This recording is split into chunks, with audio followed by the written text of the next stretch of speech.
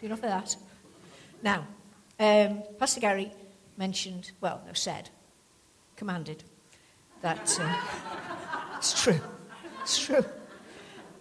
I had something else in mind, but he said, no, joy. So we're talking about joy, which is great, because we've got a double portion of joy in the room. Oh, no, she's out there. Anyway, we've got two joys in our room. Okay, so I thought, okay, what is this joy? So I thought, drove myself to look at a dictionary. Webster's dictionary is brilliant, but I'll skip on to another one. Joy is a delight of the mind from the consideration of the present possession of good, or the assurance of approaching good. Joy is deeper than happiness. Happiness can depend on happenings. Give me chocolate, I'm happy.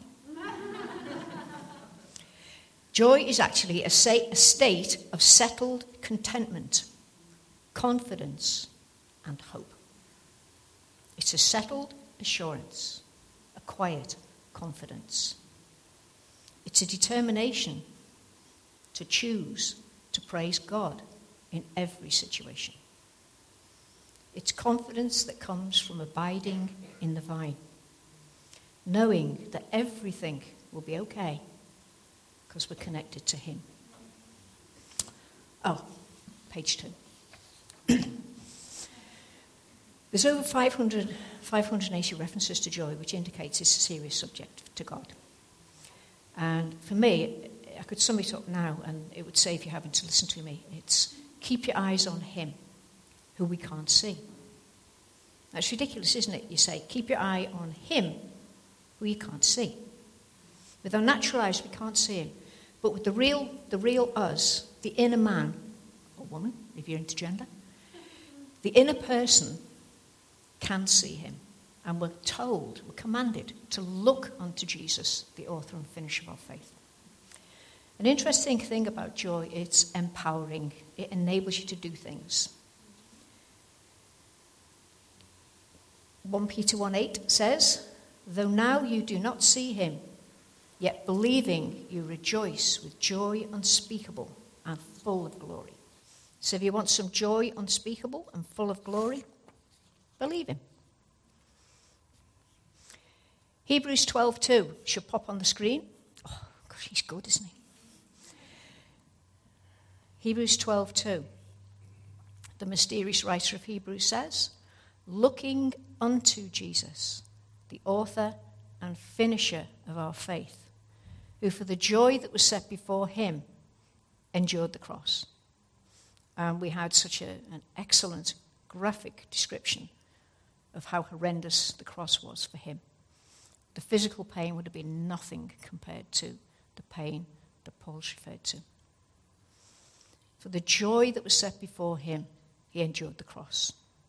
It's obviously empowered him. The thing is, how do we get it? Paul, in Romans 14:17, gives us the best clue of all. The kingdom of God is not eating and drinking, but it's righteousness, peace, and joy in the Holy Spirit. And as I thought about this, I thought, I see this as a progression. Not a progression that's going to take years, but a progression that takes just the click from here to here. Righteousness is a gift that God gives us. We can't earn it. We can't do anything to get it except accept the gift. It's a gift of righteousness. In the sight of God, you are holy, pure, and perfect. If you've repented of the last thing, that's it. All you have to do is turn to him, repent, bang, you're in the state of perfect righteousness. With that righteousness comes the peace of knowing that you have a Father who loves you, that he's looking after you. You get the peace that passes all understanding, irrespective of circumstances. So you get righteousness, you get peace. When you're really sure about those two, joy. Joy. Joy comes in the morning. Weeping may endure for a night, but joy comes in the morning. And it's our entitlement, because that's what Jesus has given us. That's what he's done for us, to give us righteousness, peace, and joy. It's definitely not a feeling of being extra happy. You can pretend to be joyful by smiling in church, but that doesn't work. Well, it'll work for a moment, but you won't really fool anybody and you don't fool yourself. It's not dependent on circumstances. In fact, it appears to be the opposite to what we would like. It often depends on unpleasant circumstances. On the screen, this is Jesus himself. See, I didn't say Yeshua that time. This is Jesus himself saying, "Blessed are you when men hate you, when they exclude you and cast you out, and cast out your name as evil for the Son of Man's sake. Rejoice in that day and leap for joy, for indeed your reward is great in heaven." Okay, so if you're excluded, hated, and your name cast out as evil, for his sake, not for being a scoundrel, but for his sake, then you're entitled to rejoice and leap for joy. That's an interesting thing for him to say. Rejoice, leap for joy. Everybody hates you, so what? Leap for joy. I love you. That's the most important thing. He loves us. We can afford to leap and leap. I won't do a leap now because my thing will fall off. James, his half-brother, interestingly said, "Count it all joy when you fall into various trials, knowing that the testing of your faith produces patience, that you may be perfect and complete, lacking nothing." So, when the trials come, which inevitably they do, much as I would like to hide in bed with a quilt over me, they still come. Count it all joy when these trials come, because it's doing something amazing for you. You might not enjoy it at the time, but eventually you do, because your faith is getting tested. Your faith is getting stronger, and you are getting into the state of being perfect and complete, lacking nothing. That's quite a statement, isn't it? Perfect and complete, lacking nothing. So when stuff starts happening to you and you think, think about this. Count it all joy, because some good things are happening. Thessalonians, we're back to Paul again. You became followers of us and of the Lord, having received the word in much affliction with joy of the Holy Ghost. This is the Thessalonian church, a baby church. They were afflicted because becoming a Christian wasn't popular. But with the affliction came joy. Much affliction and joy. It's entirely opposite to what my flesh likes. You might be okay with it. I'm not okay with affliction. But it produces something beautiful. Peter and the apostles, we're in Acts now. Different person talking now, it's Luke, presumably. And in Acts 5, well, leading up to Acts 5:41, which is behind me, I know that. I don't even have to look because Aaron's really good at his job. Peter and the apostles have been going through an amazing time. There have been wonderful signs and miracles, multitudes added to the church. We'd get thrilled with 2 or 3 or a dozen. We'd be dancing. But there were multitudes coming in to the knowledge of God. Multitudes. People were getting healed, delivered, set free. The high priest not being comfortable with this situation because it was disturbing the order, changing things from what it was, and it was all stationary and static and fine. Everybody was happy. All this is going on, so they grab Peter and some apostles, throw them in jail. They're beaten, which would not be a pleasant experience. But they left after being imprisoned and beaten, and it says, they departed from the presence of the council, rejoicing that they were counted worthy to suffer for his name. Wow, this is our heritage. So it looks like joy and rejoicing has definitely got nothing to do with circumstances. It's actually, I think it's 2 things. First of all, it's a choice. You can stay grumpy or you can choose to rejoice. Sometimes I make the mistake of staying grumpy instead of rejoicing, which is never good. And in actual fact, joy and rejoicing is a command. It's interesting the things that God commands us to do. He commands us to love one another. So you're thinking, how can you command somebody to love? It's easy when you've got a gorgeous fiancé, for example, to love them. Or a beautiful husband and wife. But we're commanded to love one another. It's a command. Therefore, it's a choice. It's not the feeling. We've got to be very careful with feelings. Feelings are wonderful most of the time. But love is not a feeling. We're commanded to forgive. It's not a feeling. You don't have to think, oh, I'm sorry, I really feel sorry. No, it's a choice of the mind. You choose to say, no, I forgive. No, I will love. Despite what's going on, I'm going to love, I'm going to forgive, and we're also commanded to pray. We're told to pray. He didn't say, if you feel like it, pray. We've had this wonderful example of the power of prayer in Heidi's husband's life. What a difference it would have made to Heidi today if she couldn't have stood up and said that. The power of prayer. Joy and rejoicing is a command. Go back to Paul.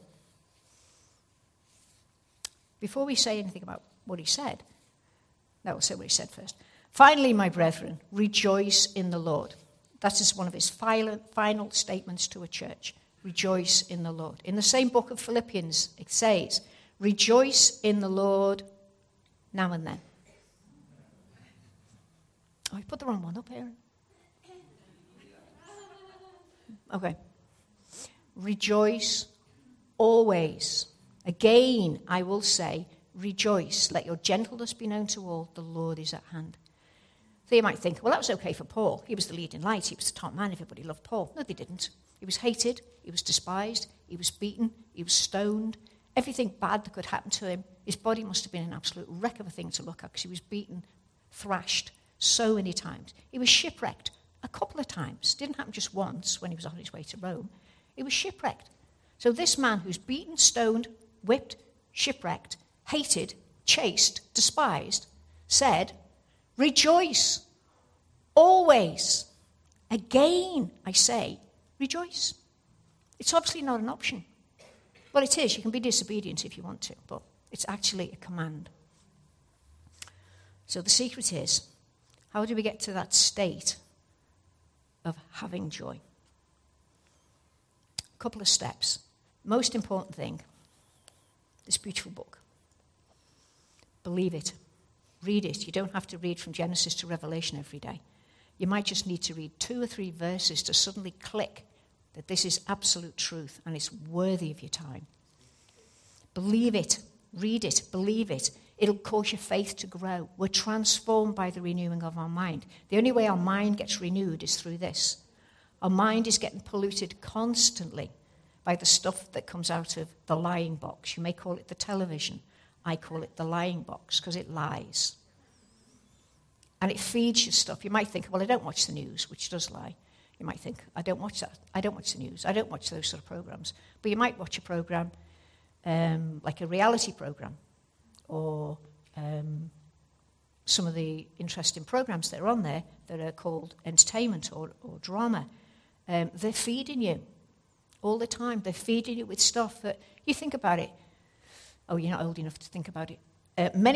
Several decades ago, or perhaps when your mother was young, and there are lots of mothers in here who are still young, but when I think about when my mum was growing up, she would never, ever have expected the things that we've got now.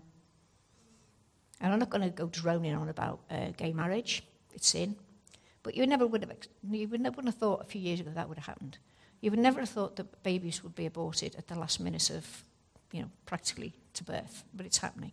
You would not have believed the stuff that we think of as okay. It's not okay.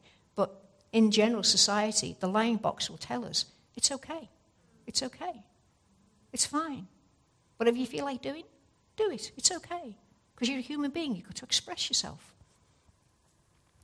We're transformed by this. Reading it, enjoying it, just getting it more into you, letting it soak in it. You don't have to read it for hours and hours and hours. You might just read one small verse and think. Just think about it. Meditate on it. You don't have to read pages and pages. You can for the sheer pleasure of it, but you're transformed by little snippets. Ask him for wisdom. Seek his power. and be in regular fellowship with hungry saints. You're saints. You're a saint. You are a saint. You're a child of God. You're a saint. It's automatic. You're already in heavenly places. You're already seated in heavenly places. You are a saint. Stick around other saints. It will encourage you. It will challenge you. Believing is the big key for receiving joy. Now we're nipping over to Romans 15, verse 13. Paul again, the beaten Paul. Now, may the God of hope fill you with all joy and peace in believing, that you may abound in hope by the Holy Spirit. God wants to fill us with joy and peace. He's not withholding it from us. It's ours to have and to hold. The God of hope fill you with joy and peace in believing, you may abound in hope by the power of the Holy Spirit. So you might think, what's so significant about talking about this now, apart from it was a request? The times, used to be a good song called The Times Are Changing. Anybody who remembers that's obviously old. It's a good song. The times are changing, but not necessarily for the better. Now, I'm going to look at a couple of passages now that you might... They're interesting passages. 2 Timothy 3. Sorry, I keep looking, Aaron. I do trust you. 2 Timothy 3, verse 1. We know this, that in the last days, perilous times will come.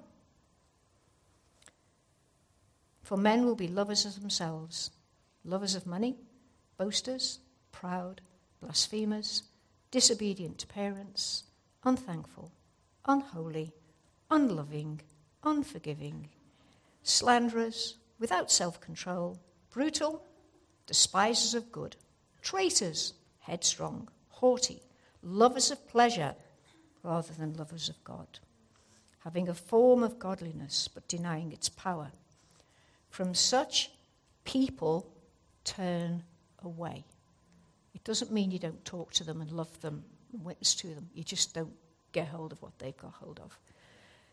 I smile when I read this because men will be lovers of selves. What does that remind you of?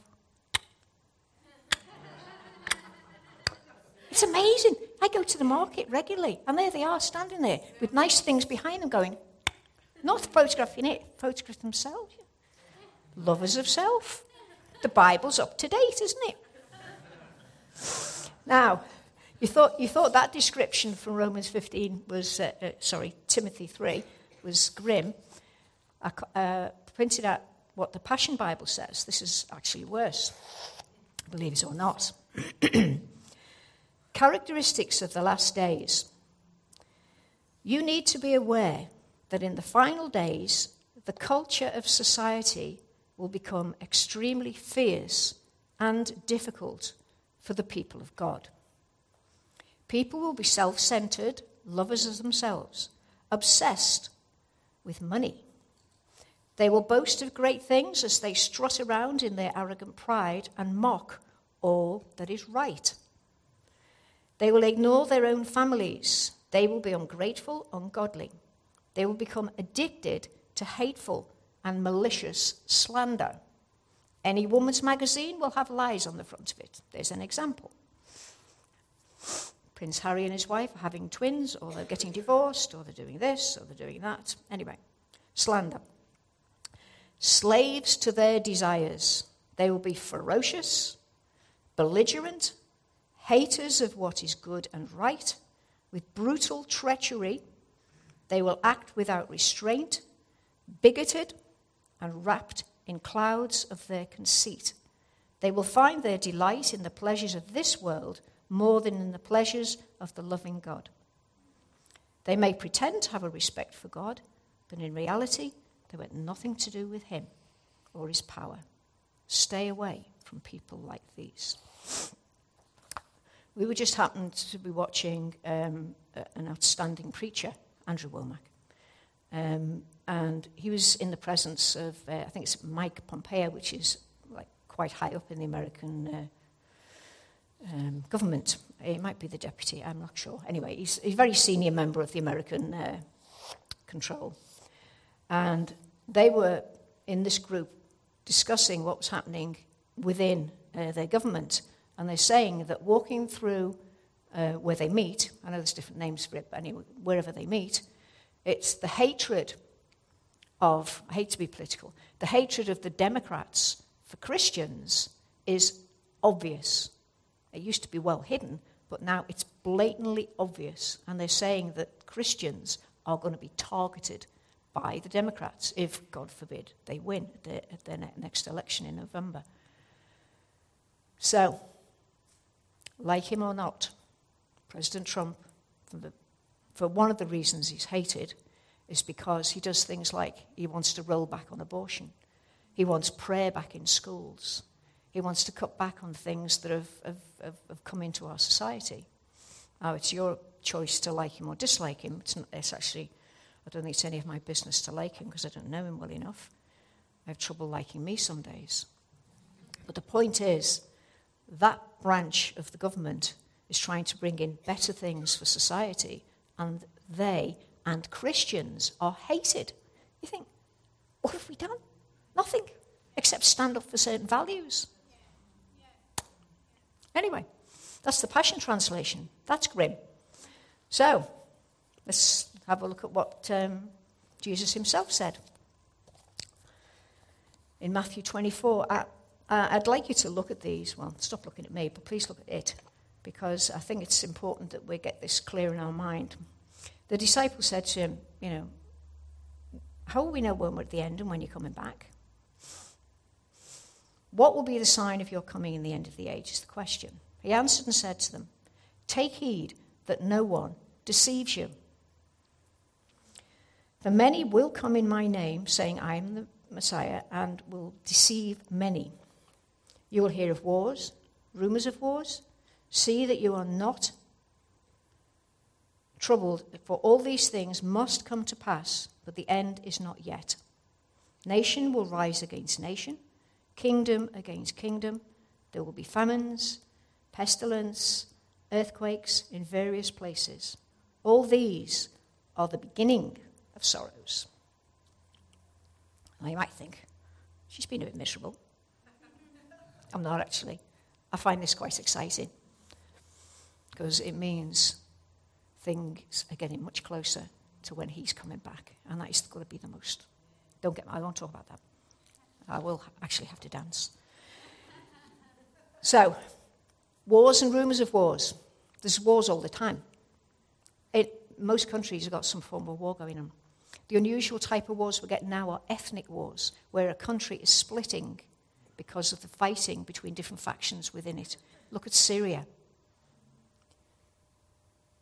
The country's practically destroyed. It's an ethnic war. People are not fighting, Syria's not fighting with Turkey or with anybody else. Syria's fighting with itself. It's an ethnic war. It's revolting. Another circumstance, we've got this, Jesus talk about pestilence. There's a pestilence raging through China and trying to sneak out into other places. It's pestilence. This is predicted. You might think, well, why did God say that? He didn't say it because he was causing it. He said it because he sees the future and the past all as one. He sees all of it. And he's just saying, pestilences, they're increasing. Everything, all these bad things are increasing. We won't go into the whys because that's a much more complicated subject. And Pastor Shale would be much better than I ever could be on that subject. Pestilence, the virus. Slavery is worse now than it's ever been.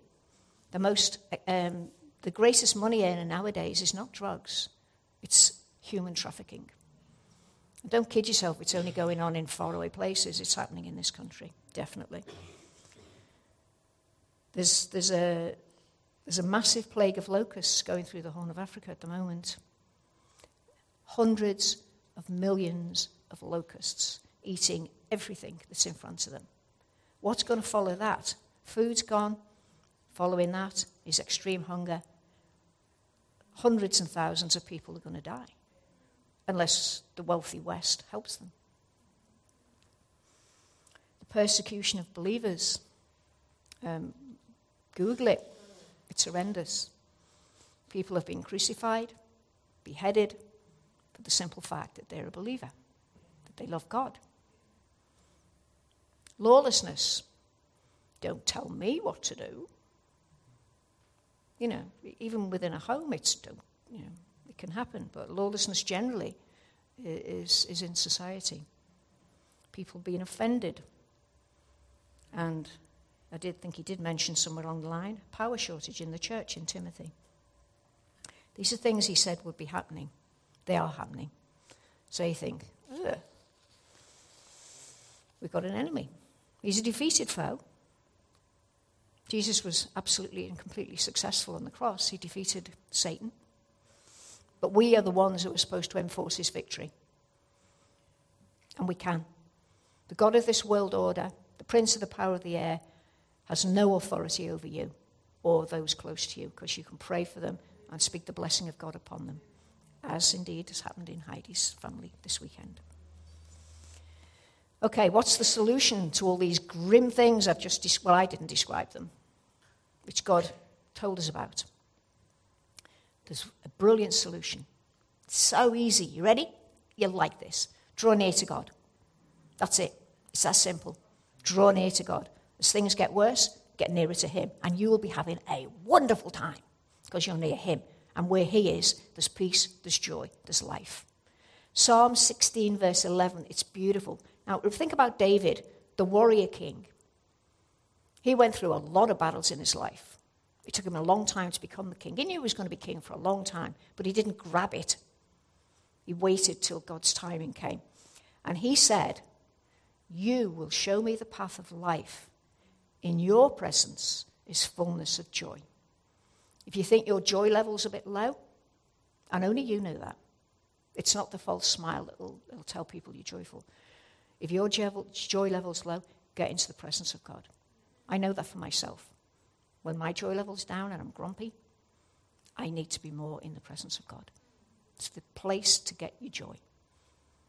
And you don't only just get joy.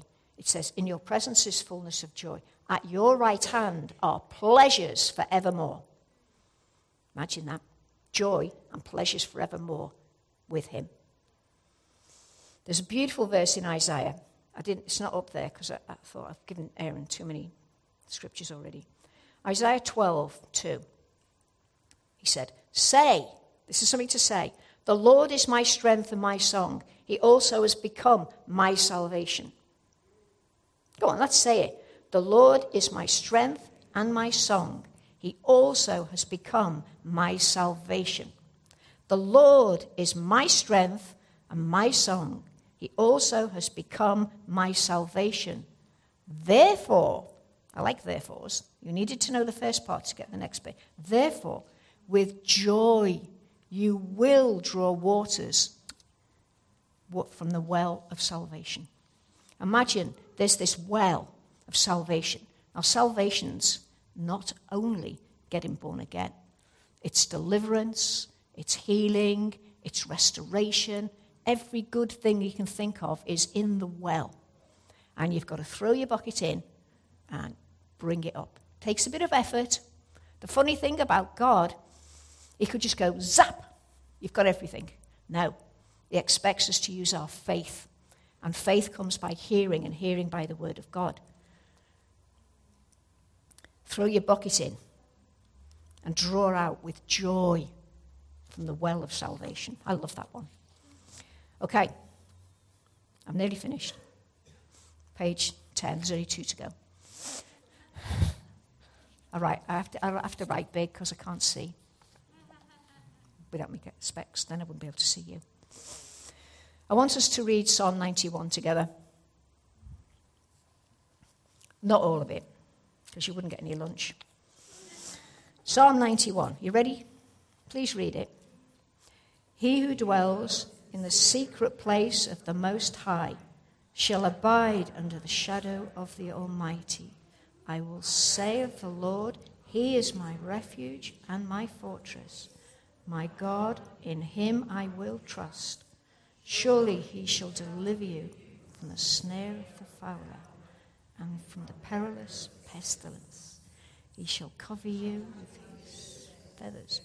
Under his wings you shall take refuge. His truth shall be your shield and buckler. You shall not be afraid of the terror by night, nor of the arrow that flies by day, nor of the pestilence that walks in darkness, nor of the destruction that lays waste at noonday. 1,000 may fall at your side, and 10,000 at your right hand. It shall not come near you.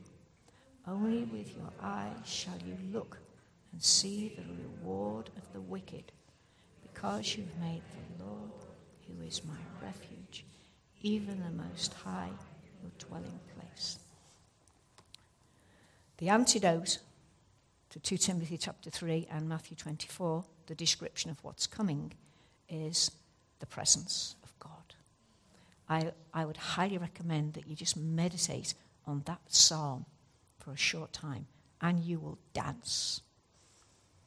We have a few dancers in this room, but if you read that at home, really let it sink in. If that doesn't get you dancing, I have serious doubts that you're alive. Okay? It's dance. You think about it. It's amazing that we can shelter. It even talks about the pestilence that walks at noonday. Pestilence. It's trying to seep into all the countries. It's trying to do whatever pestilences do. Kill. Who does it remind you of? Kill, steal, destroy. It's a pestilence. It doesn't matter who created if it was created or it was a natural phenomenon. It doesn't matter. It's from the enemy. But we've got God. So, hold on to what we have. Use his resources. You've got the word. Study, meditate, declare it, speak it out, say it. We've got the Holy Spirit as our helper. Imagine that. The Holy Spirit who brooded over the face of the waters and the earth comes. We've got him. Worship. We've had wonderful worship. It honours him, but it does us a power of God as well. We've got the armour of God. Powerful. Fellowship. You've got fellowship now, but get in a home group. Get people around you. Pray in English. Pray in tongues. If you're not sure about praying in tongues, Dean will pray for you later. Yeah, seriously, if you haven't got that wonderful gift, come up. The exciting thing is, things are going to get hilarious in the world. And we need to tell people about the goodness of God. The most important thing is tell people, rescue people from this. We want Acts 5 again, where multitudes are coming into the kingdom of light. We need to tell people about the goodness of God, the love of God, the blood of Jesus. We need to tell people because they need to get out of this world into the kingdom of light. Now, I'm just going to finish up with a prayer. Dean reminded us last week that we're children of God. We're men and women of God. We've got to act like it. Read it. Speak it. You'll find yourself acting like it. You'll be laying hands on the sick and they shall recover. This is going to happen.